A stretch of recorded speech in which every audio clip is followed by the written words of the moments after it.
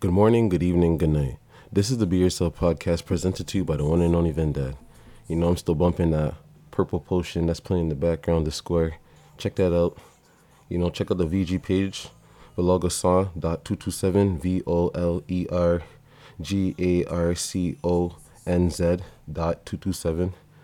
You know, and I was telling people it's the fourth quarter, day one of September 1st right now.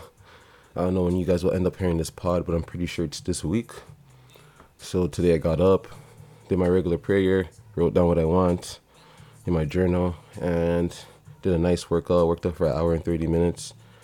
Today I'm going to talk to you guys about money not equaling to happiness, because there's times I had been making a good amount of money in the past, and you know, minimum play, but I was making a lot of money just doing what I had to do day in, day out, not thinking about too much play, and it still didn't make me feel happy. When the times I did get to play, I still didn't feel too happy. I ended up overspending or overindulging in liquor and everything, and just like, yeah, I like happiness. I mean, I like the money because it brought me to places that I can like smile and feel free and to some degree, but waking up with money did not make me just feel happy automatically because I had money.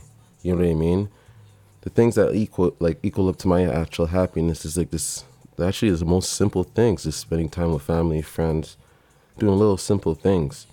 And man, those are the type of things I appreciate more than anything, man. Like, honestly.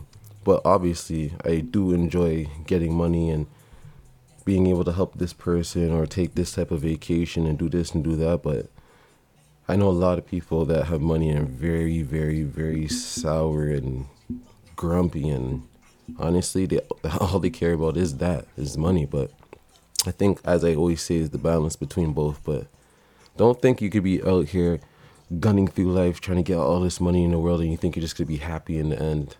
Sorry, that life doesn't work out like that. As I always say, it's a journey. Take your time, pace yourself, baby, and get this shit done.